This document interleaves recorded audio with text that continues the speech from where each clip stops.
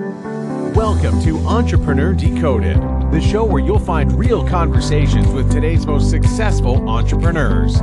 They'll share everything from unforgettable personal stories to exact strategies they use on a daily basis.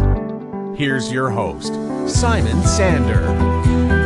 Hey, this is Simon, and thank you so much for tuning in today. I don't take you for granted. I really appreciate you listening to this podcast. Today's featured guest is Matt Bodnar. Matt, welcome. Thanks for having me on here, Simon. Matt was featured as Forbes 30 Under 30, called a rising restaurateur star by the National Restaurant Association, and the strategy bro by Restaurant Hospitality magazine. Matt is the creator and host of The Science of Success, a popular podcast about psychology and decision making. And finally, a partner at Fresh Hospitality.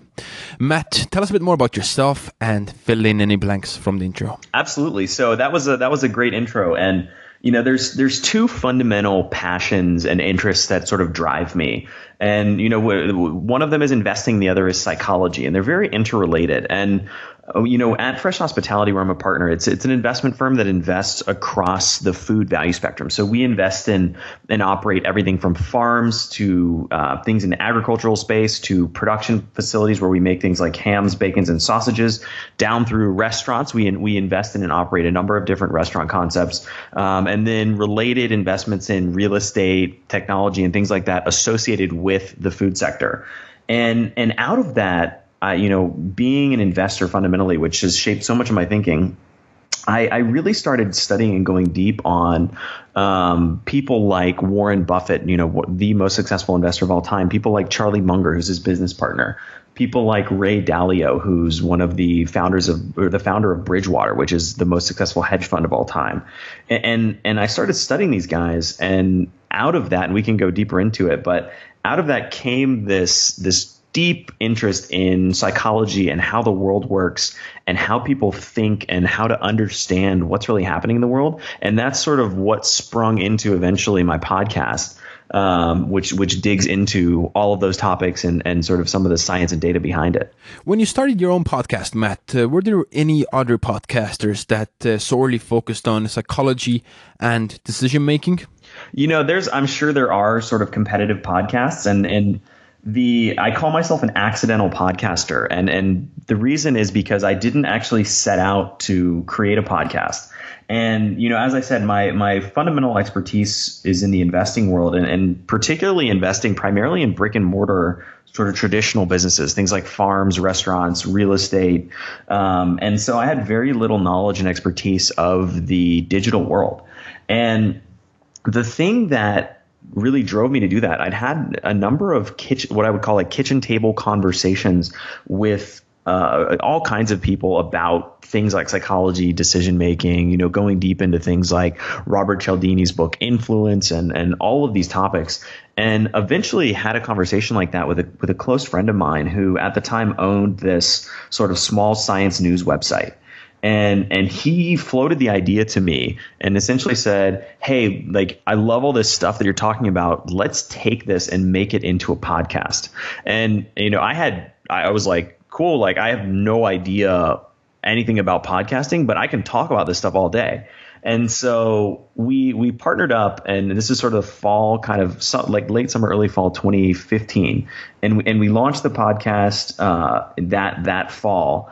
And through about the end of the year, we had maybe 8,000 downloads cumulatively. And you know, I was pretty psyched. I didn't really have any sort of baseline or anything to compare that against. And I was like, cool, like, you know, thousands of people around the world are listening to me talk about all this stuff that I'm really interested in. And then starting in January of 2016, we really hit this massive growth curve and hit new and noteworthy and a bunch of other things. And to date, we're just closing in on about 900,000 downloads, which I'm pretty psyched about. And we should be hitting that hopefully in the next week or two. And so it's taken off. And again, I didn't set out, you know, I unlike many people, I sort of let the universe pull me into becoming a podcaster. I didn't set out in a dark room with a notepad and craft my master strategy for how I was going to become the podcasting king. It was more like I pursued interests and opportunities and ended up creating something that resonated with people, and that's kind of how I got to where I am today. I cannot remember which interview it was, but you were talking about your times in Goldman Sachs. You were having another day at the office, and you came to a huge realization that it's not the best option to build wealth working at a day job. Yeah, absolutely. Yeah, so that's a great story, and that was a watershed moment for me. And as you said, I worked at Goldman Sachs for a number of years out of college, and eventually ended up leaving. And there was a couple factors that really led to me to kind of get out of the financial world. One of them was reading the 4 Hour Workweek, which isn't. I'm sure everybody, right? Right. Yeah, everybody loves that freaking book, man. I need to get Tim first. Yeah, same here. But reading the 4 Hour Workweek, obviously huge impact. But the moment that it really hit me from a wealth standpoint was I was reading this article, and this was at the time I was a first year analyst on the interest rate derivatives desk. And I was reading this article about one of the founders of Google, and I forget which one it was, but it's whoever was CEO of Google at the time. It was either Larry Page or Sergey Brin. We'll just say Larry Page. And it was a sentence, and it goes, Larry Page's salary as the CEO was $100,000. And I paused after reading that, and being a first year analyst on Wall Street, like typically my salary was more than that. And then so I was thinking to myself, like, well, like I'm the man, right? Like I make more than the CEO of Google. Like I'm such a badass. And then the next, it was like comma. And then the next half of the sentence was, and he's worth, $25 billion in Google stock. And it was just like this avalanche, like, crashing down on me that was like, oh, you don't get wealthy by having a really big salary. Like you get wealthy by owning equity in something that builds value over time. And so that to me was really the thing that blew open the door. And I realized that the way to achieve wealth was actually to have ownership and equity in what I was building and control my own destiny. Right. Later on, you started a quite interesting business, Cash for Gold. Was that during your Goldman Sachs times or later? Yes. So that was after Goldman Sachs. After I'd moved to Nashville, me and a close buddy of mine had been kicking around just some different deals and looking at opportunities. And he actually stumbled across this Cash for Gold chain, and he was friends with one of the owners of it. And we looked at the numbers, and the crazy thing about it was these guys they had no systems in their business, no processes. Like literally the first P&L was like a sheet of paper where they had handwritten like what their weekly sales and margins were. And the margins of the business were incredibly compelling, actually. And I was young and greedy and didn't, not very thoughtful. And we ended up creating this chain of Cash for Gold stores and partnering up with those people that my friend had kind of connected with. And we built probably 3 or 4 locations and did all this stuff. And eventually the business just ended up completely imploding. Part of it was just the timing of gold prices. We got into it. There was a huge sort of like bubble in gold. I don't know if it was a bubble, but a huge ramp up in gold prices. And I want to say, I'd have to go look at the charts, but let's say like 2012, something around there.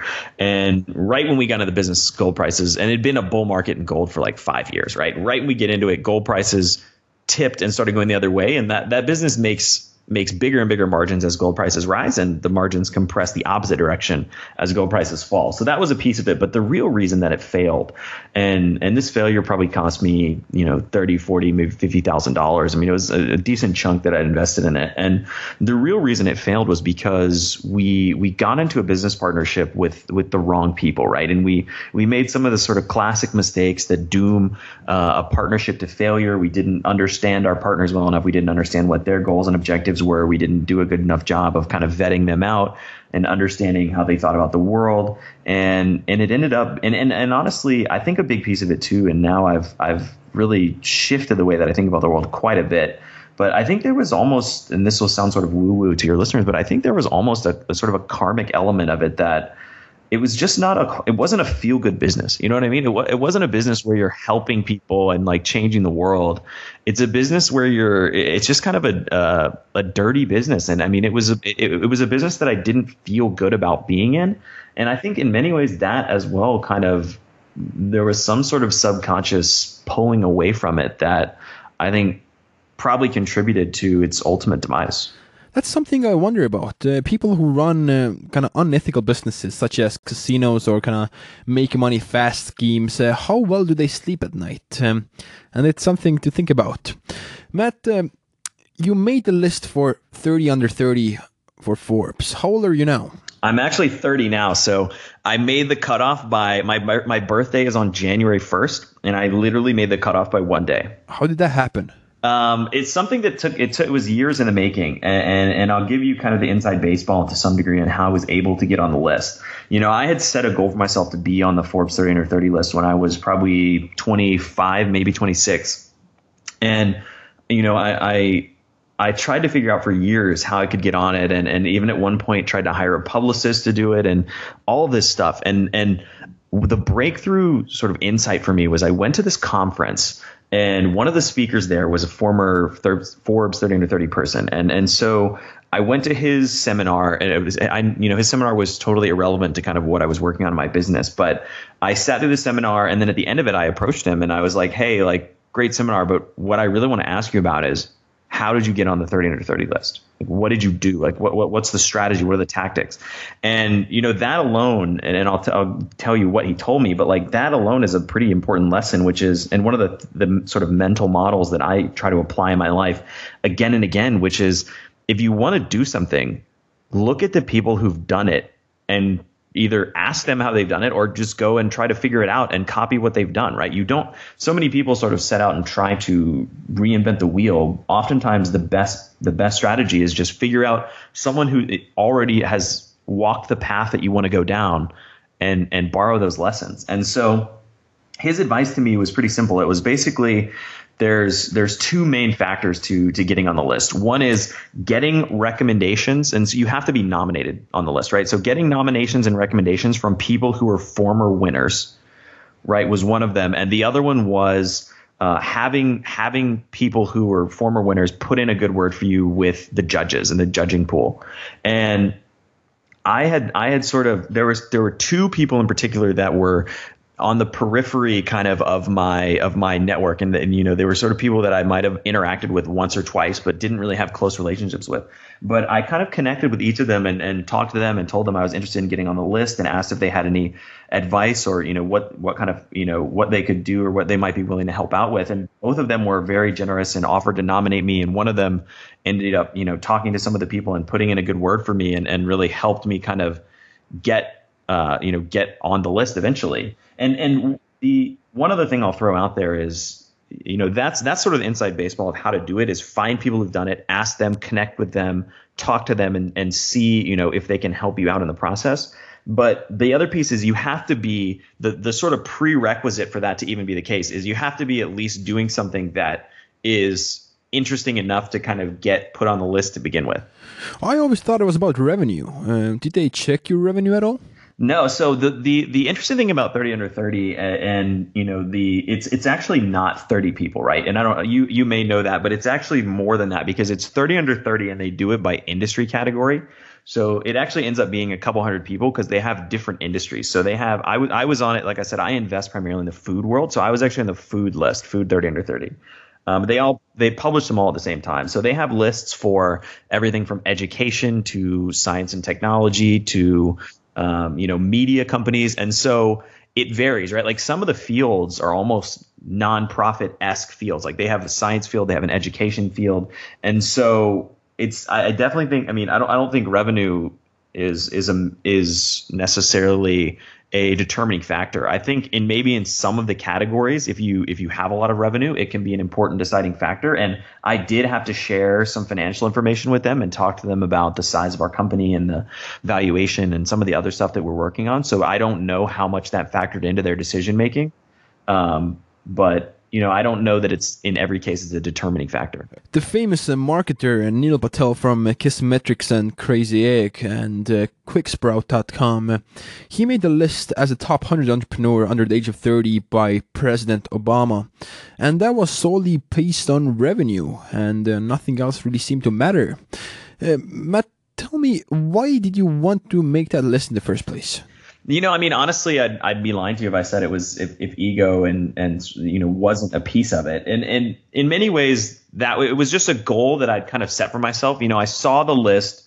I remember the first I picked up, like I said, I was probably like 25 or 26. I picked up randomly a copy of Forbes, and it happened to be the 30 under 30 issue. And I was like thinking to myself, and this is something that I find myself thinking a lot, but it harkens back to something that Steve Jobs has said, which is like everything and I'll explain how these are sort of interrelated, but everything around you, right? Everything in the world was built by a human, right? Like was an idea in someone's mind that was built. The microphone that I'm talking into, the computer that I have, like the desk that I'm sitting at, everything in our world was constructed by a human mind and built by somebody. And that somebody is no smarter than you. They're no better than you. And if you did it, you can get there. And so whenever I see something like that, I kind of think to myself, like, well, why can't I be on that list, right? And so then I want to figure out, like, what do I need to do to be able to be on that list? And I set out not only kind of trying to build up my own sort of portfolio of things that I was doing so that I would have enough kind of cachet to be on the list, but also set out trying to study the people who'd been on it and figure out, what do I need to do to emulate those people? And what do I need to do to appeal to the nomination panel and all of this stuff so that I could get on it? But I mean, a part of it too is just set an audacious goal and see if you can hit it. Part of the groundwork that I laid to get on that list was cultivating a lot of other kind of PR and brand presence for Fresh Hospitality, which has paid dividends in a bunch of other things we've been doing. And even if I hadn't made the list, like the big driving factor behind doing all of that, laying all that groundwork, was to build sort of a portfolio and a base to be able to be on the list. But even if I'd missed it, like all of that other stuff would have been really beneficial. And it's the idea of, shoot for the moon, and if you miss, you'll still land among the stars. Matt, give us an example, besides Forbes 30 under 30, how you went after a goal and you were surprised that you were able to achieve it. Correct me if I'm wrong, but it seems like you're really strict to yourself when it comes to executing and pursuing your goals. No, you're totally right. And the funny thing is, I set myself like hyper aggressive goals, and sometimes they're too aggressive, and I end up falling short of them to too large of a degree, and going back to myself and thinking, like, maybe I shouldn't have set such an aggressive goal. And I think honestly that the Forbes 30 to 30 example is a good example of one that was kind of a stretch goal that I was able to hit. Literally, like I said, I made it by one day. Like, so that was my last shot. I tried really hard the year before to get on it and didn't make it, and I was really disappointed. And so, this was like the final chance, and I scraped by a single day. But I don't know. Yeah, that's something I think about a lot. And I'm very hard on myself and set very aggressive goals for myself. And, and I don't always meet them. And I'll give you another example of sort of failing to meet one of those goals. Like, I had set a goal for myself 3 years ago that I had a company that was doing probably $1.5 million in revenue. And I said I wanted it to be $100 million business in 3 years, which is insane, right? And if it's not like a Silicon Valley startup, it's not going to get there. And I pushed really aggressively, and it was a thought exercise basically to figure out what would need to happen for this business to be capable of getting to that goal, right? And that helped me restructure the business in many ways. I spun out a whole division of the company, refocused it on a different product segment, got really aggressive about growing it, and we didn't get to even close to that, right? Like, the company today probably does $4 million in revenue, and that's not a bad outcome. Like, that's still pretty solid growth, but I still want it to be a $100 million company. And actually, to that effect, one of the things I'm about to execute on is bringing in somebody who's a new CEO of the company that's going to replace me, that I think can push it even further to the next level and really make it become a really badass, hyper successful business. Let's say that you set yourself a big goal, whether it's a revenue goal or a personal habit you want to pursue, and then you fall short. You don't achieve the goal in hand. Do you beat yourself up, or what goes through your head? That's something that I've been exploring a lot, and this comes back to sort of doing a lot of emotional work, and that's something that I've been digging into recently on my podcast as well, is like talking to some people who are really experts at understanding your emotions and dealing with perfectionism, which in some ways really dovetails a lot with what we're talking about.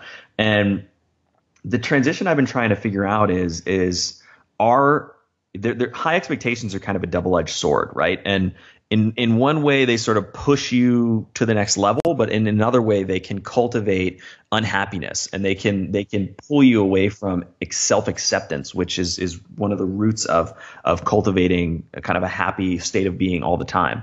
And that's kind of a tension that I personally have been working with, and I don't know that I have all the answers to it necessarily. A really good book about that kind of tension, and I mean, we're getting into some interesting kind of intersections with things like Buddhism and the whole idea of, should you be attached to outcomes that take place in the world, right? If you're too detached and you sort of just completely go with the flow, in some ways, like, you may never achieve anything, right?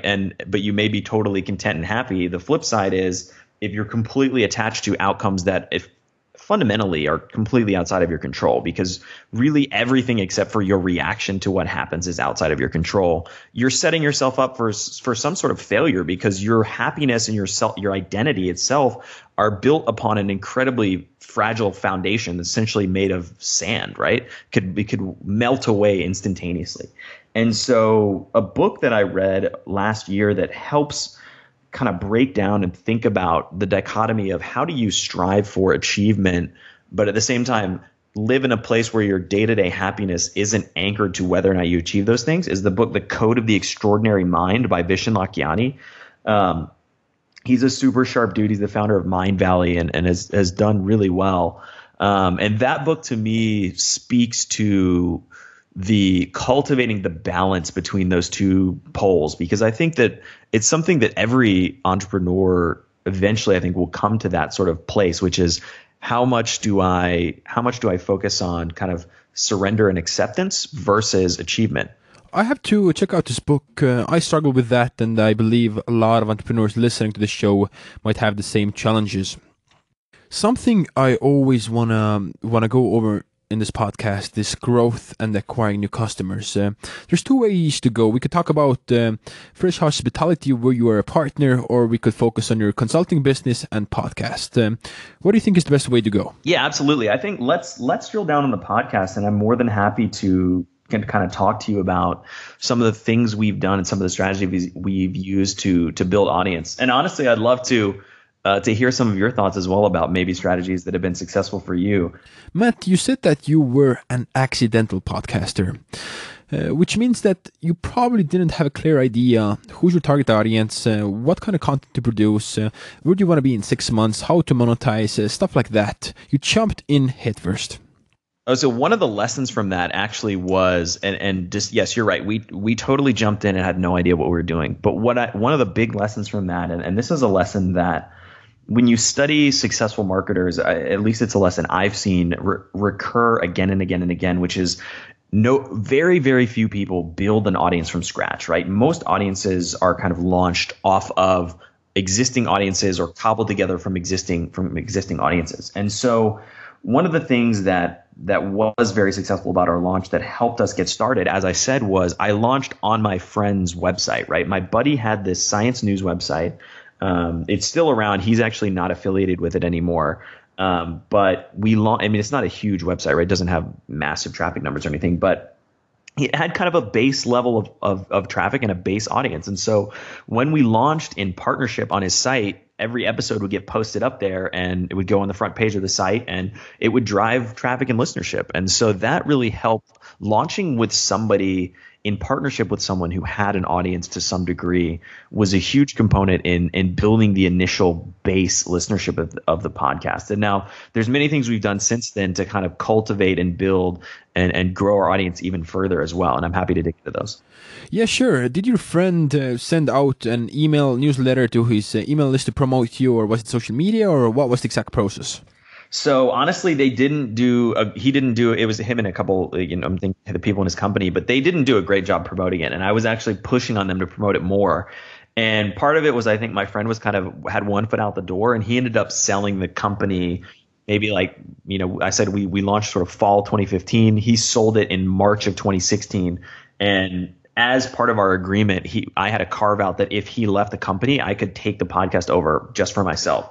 And so I ended up having to do that a couple months in with very little knowledge of what I was doing, and I had to rebuild the entire back end of the podcast. And fortunately now I've got an incredible system and process, including virtual assistant and all kinds of different components that streamline pretty much everything that happens on the back end, and let me focus on the really core things, which are doing the interviews and kind of creating the content itself. But I had to reinvent some of my audience acquisition strategies after that, and I'm happy to kind of share with you. Yeah, sure. Get into that. I think that would be really beneficial, not just to podcasters, but everybody who is trying to build an audience. Yeah, and so it goes back to the same fundamental premise, right? Which is I want to try and figure out how can I leverage other people's audiences to build my audience. And so one of the pieces before we go down that rabbit hole, just again, it goes back to almost the same thing I was talking about with the Forbes list. You have to have good content to begin with, right? That's a prerequisite. And good content will build over time. And the more good content you put out, the more evergreen content you put out, people will slowly kind of gravitate to that. And if you hit a big enough threshold, like it's like a snowball rolling downhill. If you get massive, you can continue to incrementally add massive numbers. But you have to start out with good content. So good content's the prerequisite. Once you have that, then some of these strategies start to apply. And so I'd say there's 2 or 3 core strategies that we pursue now to kind of build audience. One of them is to go on other shows and talk about it, right? So that's part of the reason. I mean, you reached out and offered to have me come on as a guest, which I was super excited about. But I'm doing like 3 different podcasts this week that are other than sort of my interview. And so I'm always trying to get out in front of people's audiences who are relevant, interesting, have great audiences and have good podcasts and get on there and share my story and what I'm up to, because hopefully that will kind of key in some of the people listening to check out what we're up to as well. The second strategy which we've used is thinking about, and this is sort of a multi-tiered strategy, but thinking about podcasting as a content medium. How can we repurpose that content into different mediums? And so that means doing everything from taking a podcast and even just layering it onto a YouTube video with a static image, a little bit of graphic elements to kind of spice it up, and putting things out on YouTube as well. That's a relatively new strategy that we've rolled out, but we think in the next probably 6 to 18 months, we think YouTube is going to continue to become a more and more core part of our strategy. And because it's so much more discoverable and measurable, we may eventually sort of move YouTube to becoming the primary outlet for our content, because iTunes is a black box, right? It's very hard to get metrics out of them. Like, you can't get how many subscribers you have. It's very challenging. And so taking our sort of static audio content, spicing it up with a little bit of animation and putting it on YouTube. The flip side of that is taking static audio content, getting it transcribed, and then taking those articles, taking those transcriptions and pulling out nuggets and turning those into media pitches and articles. And so the next phase that we do is we take our episodes, we sort of strip down what that could be into a 1,500 word article or whatever it is. And we've developed a number of content partnerships that we feed those articles into. We also, we sort of take some of our articles and we'll pitch them to different publications. So we'll pitch them to places like Inc., places like Entrepreneur. We had an article a couple months ago that got to the front page of Entrepreneur, and it was actually the second most viewed article that month. And so that was a big win for us. It was this really cool we spun it out of our episode with this guy named Chris Voss, who is an FBI hostage negotiator, and it was like top negotiating tactic. Damn, I read that. Yeah, he's an awesome dude. And so we took his interview, like distilled it into this article and pitched it to Entrepreneur, ended up getting on there, ended up hitting the front page, and drove thousands and thousands of downloads of the podcast. And so that's kind of one example. And then we have sort of a fallback. So if our content doesn't get picked up either by content partners or media outlets, we've launched a blog as well that will kind of put it on our blog as a fallback. And so our blog starts to sort of slowly get populated with written content that's also all housed within the Science of Success website and helps build SEO, helps build, organic search and all those components. So the goal of that is, how can we take content and just take one piece of audio content and turn it into video, turn it into written content, turn it into things that can be shared across various different platforms that all build audience and SEO, etc. Before we get into the goal of your podcast and the revenue, I want to expand on those strategies a bit, because I think you mentioned so many golden nuggets that have never been mentioned anywhere.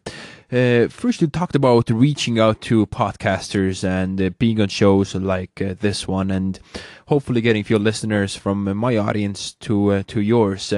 So at this point, do you reach out to podcasters? Because I reached out to you because of John's interview from EOFire, but do you usually have a system in place where you reach out to, 20, 30 shows a week, or you're at this point where people come to you mostly? It's a mix of both, and the bigger the, as I said, it's like a snowball rolling downhill, right? It starts with one flake and two flakes, and it gets bigger and bigger. So more and more we have inbound opportunities coming to me, like people asking me to be on their shows, people asking to feature. I've gotten, in the last month, I've had 3 people reach out and ask to feature me in a book that they're writing, which is amazing, and no idea what that will manifest into, but it's interesting, right? And having these inbound opportunities is great, but you have to kind of get the snowball rolling before these opportunities percolate. So we also have a very aggressive outreach strategy. I have a guy he's my producer on the show, and he has a couple things that he helps out with. The 2 main things. One is guest outreach. And so we have a guest outreach template that we use. He has a list of, all kinds of guests. And I'm talking about everything from shooting for the stars, trying to get, people like Tim Ferriss, Tony Robbins, et cetera, all the way down to, a book that I read and I'm like, yo, this guy's awesome. Like, let's get him on the show. And we're outreaching to people constantly, following up with them constantly, trying to get them on, similar to our sort of initial interaction. The flip side is he also pitches me as a guest on all kinds of different shows, and even pitches guest posts to different blogs and all kinds of stuff. So yeah, there's a very robust component of outreach there. And I mean, you're not going to hit every time, right? Like, we've gotten turned down from all kinds of places, but the things that do land end up building more and more and more, to the point where you kind of get enough credibility that you can really start to level up again and again and start to build very material traction. A lot of us get hundreds and hundreds of emails every single week. Entrepreneur Decoded podcast, we are not anywhere as big as John from EOFire or Andrew from Mixergy or James Altucher or Tim Ferriss, but still we get hundreds of emails every week from unknown entrepreneurs who want to be on the show, and a lot of those pitches are really poorly written, copy pasted, probably to another 100 other podcasts, and they end up in my delete box right away. How do you pitch to other podcasts? So my pitch is completely crafted using the principles of influence from Robert Cialdini's book Influence. And it starts out, we hammer home the social proof and the authority bias, right? So it starts out with all of the stats and the data about the podcast. And we say, number 1 new and noteworthy podcast, 900,000 downloads, blah, blah, blah. And then we go into we kind of hit the social proof some more, and we talk about previous guests include the following people, and we'll tailor that specifically to whoever we're pitching. So if they're, we have a pretty wide range of guests, everything from like, as I said, hostage negotiators, neuroscientists, astronauts, like very varied kind of crew, but they fall into different buckets. So if we're pitching somebody that's sort of more of an entrepreneurial type person, we'll list guests that are up their wheelhouse, people like Neil Patel, et cetera. If we're pitching somebody that's more neuroscience related or psychology related, we'll throw in names like Phil Zimbardo and people like that. So we try to tailor the social proof to say, to trigger the subconscious thing that, hey, your peers and even people who are, in some cases kind of have a bigger following than you, have been on the show in the past, like, the natural implication of that is like, and you should too, right? From there, we kind of talk about, what we might have a quick tidbit about what we think it could talk about. And then we give a quick thing that's like, let us know if you're interested, and we can give some times to get something scheduled.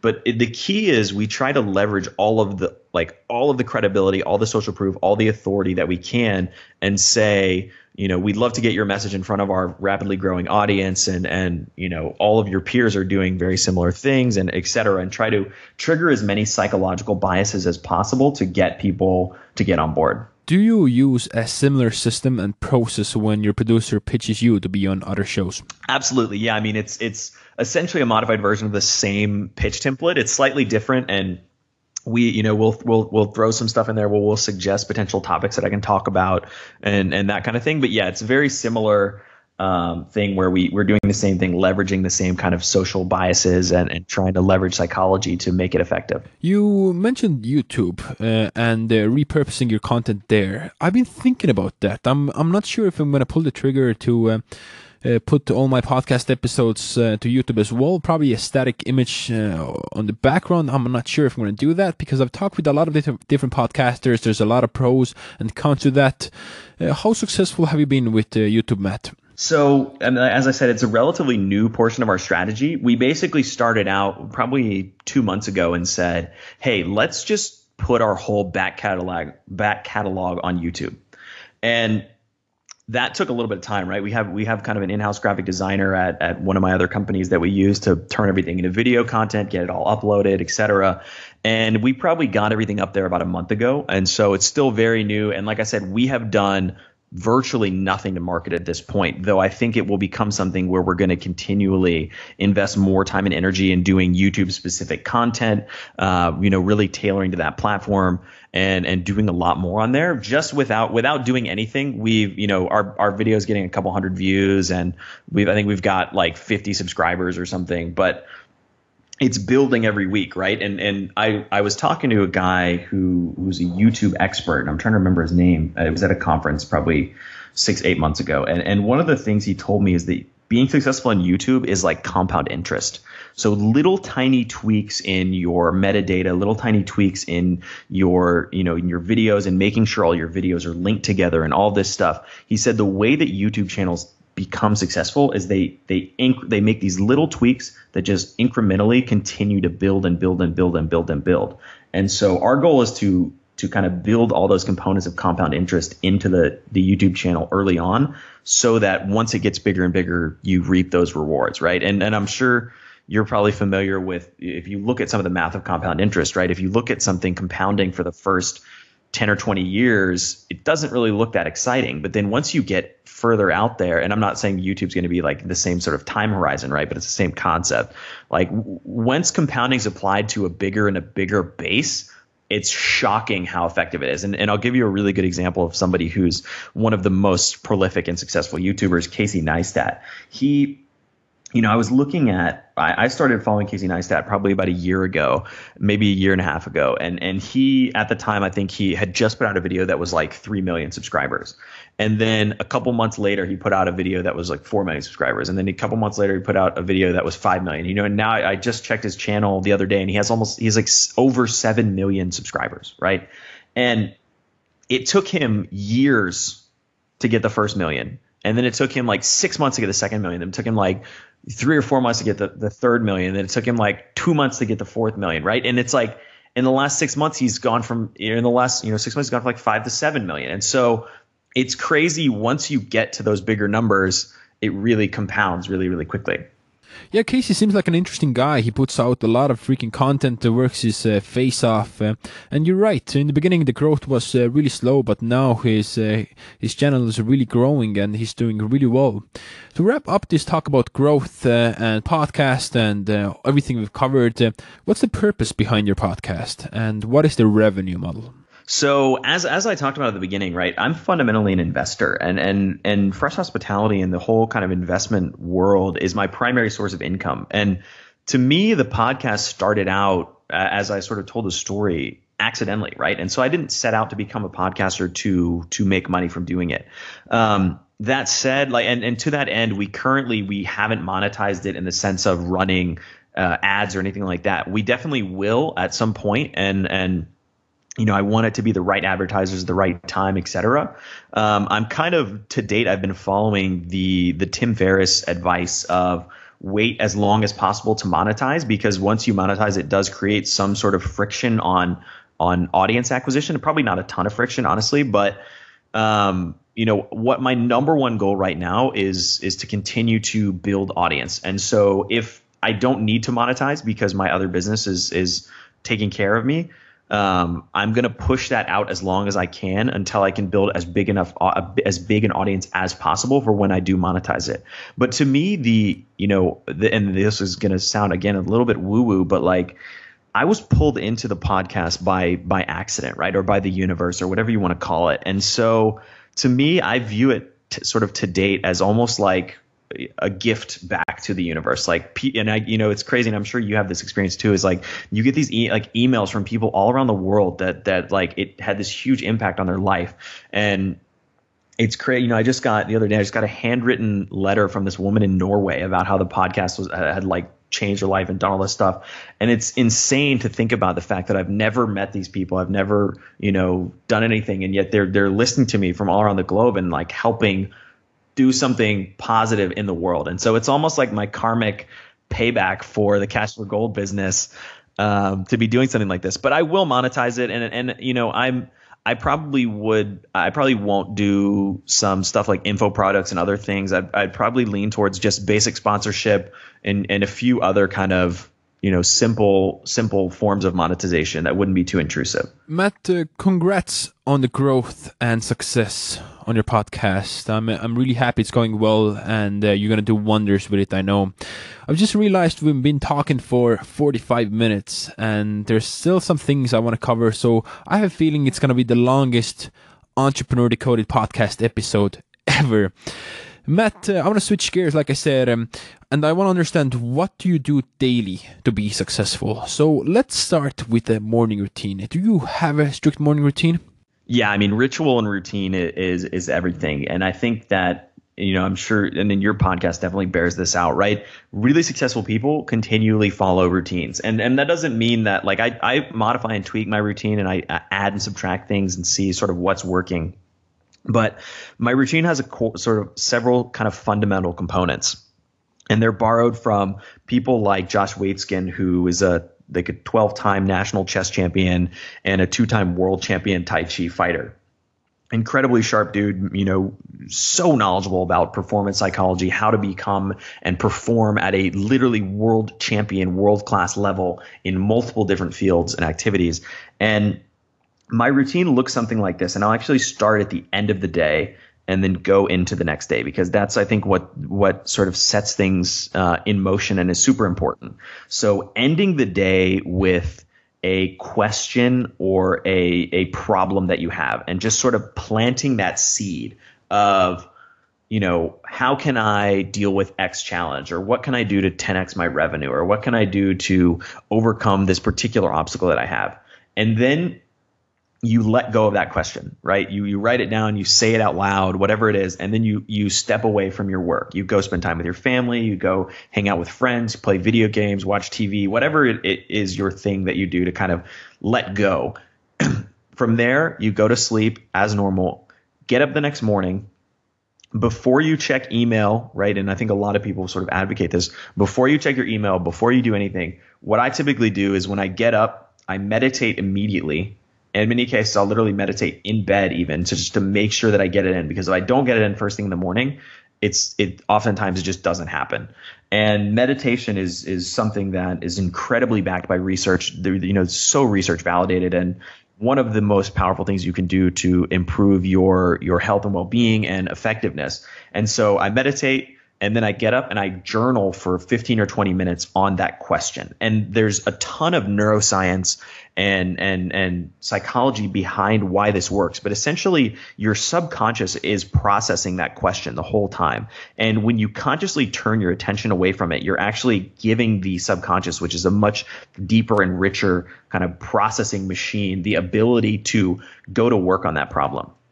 When you step back to it after having slept, after having focused on something else, and after having meditated and kind of supercharged your mind, you can bring an incredible new focus and energy to that, and oftentimes come up with novel insights and ideas that can help you break through that challenge. So that's kind of the schedule, and there's a few other pieces of it, but basically at the end of the day, positive question, let go of it and have some downtime, have some time to recharge.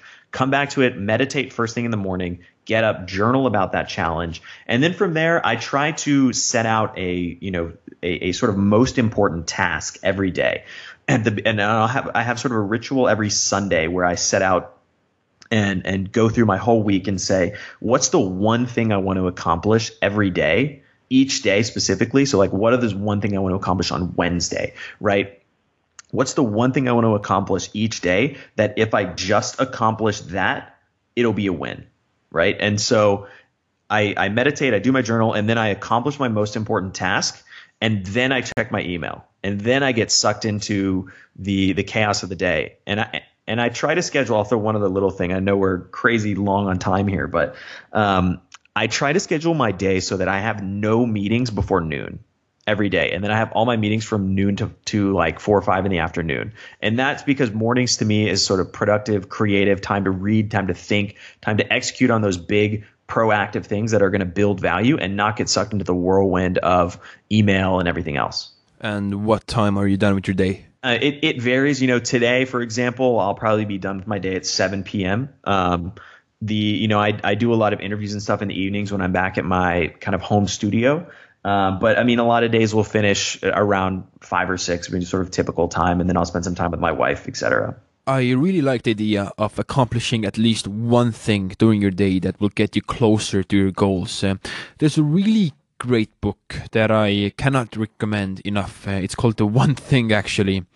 And I think it was by Gary V. Keller. I'm going to put it to the show notes. And it goes over the same concept that every day you should accomplish at least one thing that will get closer to your dreams and goals. So your day will be a success.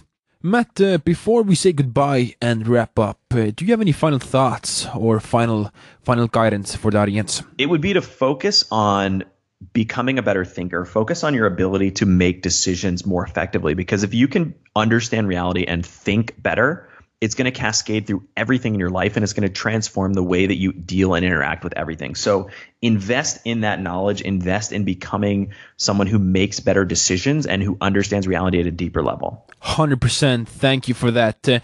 If anyone wants to get the show notes for this episode, everything we talked about, all the links, resources, stuff like that, head over to entrepreneurdecoded.com. Matt Bodnar, thank you so much for coming in. Simon, thank you so much for having me on here. It's been an honor. Thank you for listening to Entrepreneur Decoded. For killer resources and free content, go to entrepreneurdecoded.com.